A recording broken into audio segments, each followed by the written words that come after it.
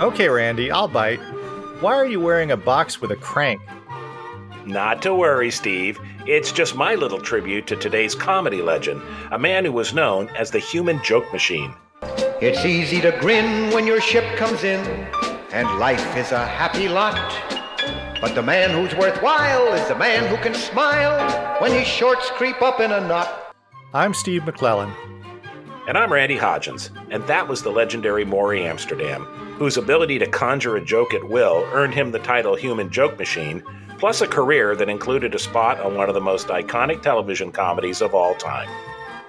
Born in Chicago in 1908, Maury started working at age 14 as a straight man in his older brother's comedy routine. He was soon working in Al Capone's speakeasies as a comic, but after almost getting killed in a mob gunfight, he moved to California and became a joke writer.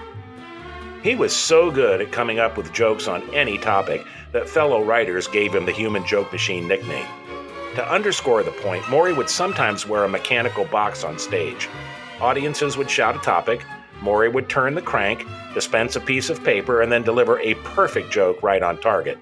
Of course, the paper was blank. The real joke machine was Maury's fertile imagination. I have a friend of mine got so hepped up on this reincarnation, he went to his lawyer, changed his will, left everything to himself. You know, it's gotten to the point that today you can't even get a lot or a plot in a cemetery. They'll rent you one, but they won't sell it. Of course, Maury's biggest fame came from his role as comedy writer Buddy Sorrell on The Dick Van Dyke Show from 1961 to 1966. As part of the fictional staff for egotistical TV star Alan Brady, Maury was often paired with Rose Marie, who played fellow writer Sally Rogers.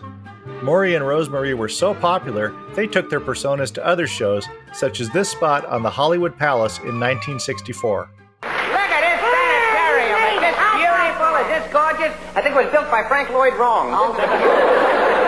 And look at the people. I thought they were painted on. My God. Oh, Jane, wonderful. Look at the tan on that. I had a tan like that. I got in a crap game. I just faded and faded. Oh, this audience is beautiful. It's like a lovely garden of flowers. I see a little crabgrass here and there.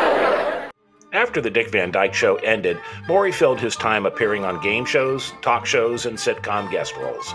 He even had a recurring role in the Beach Party movies of the 1960s, playing Cappy, the local bar owner.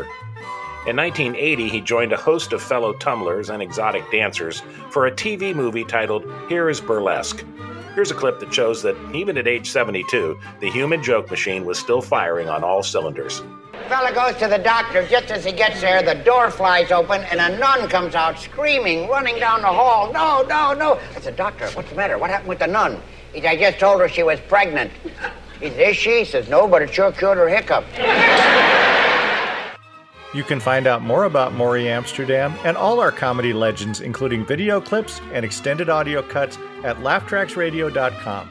Thanks for listening, and until next time, it's goodbye from me. And it's goodbye from him. Goodbye, everybody.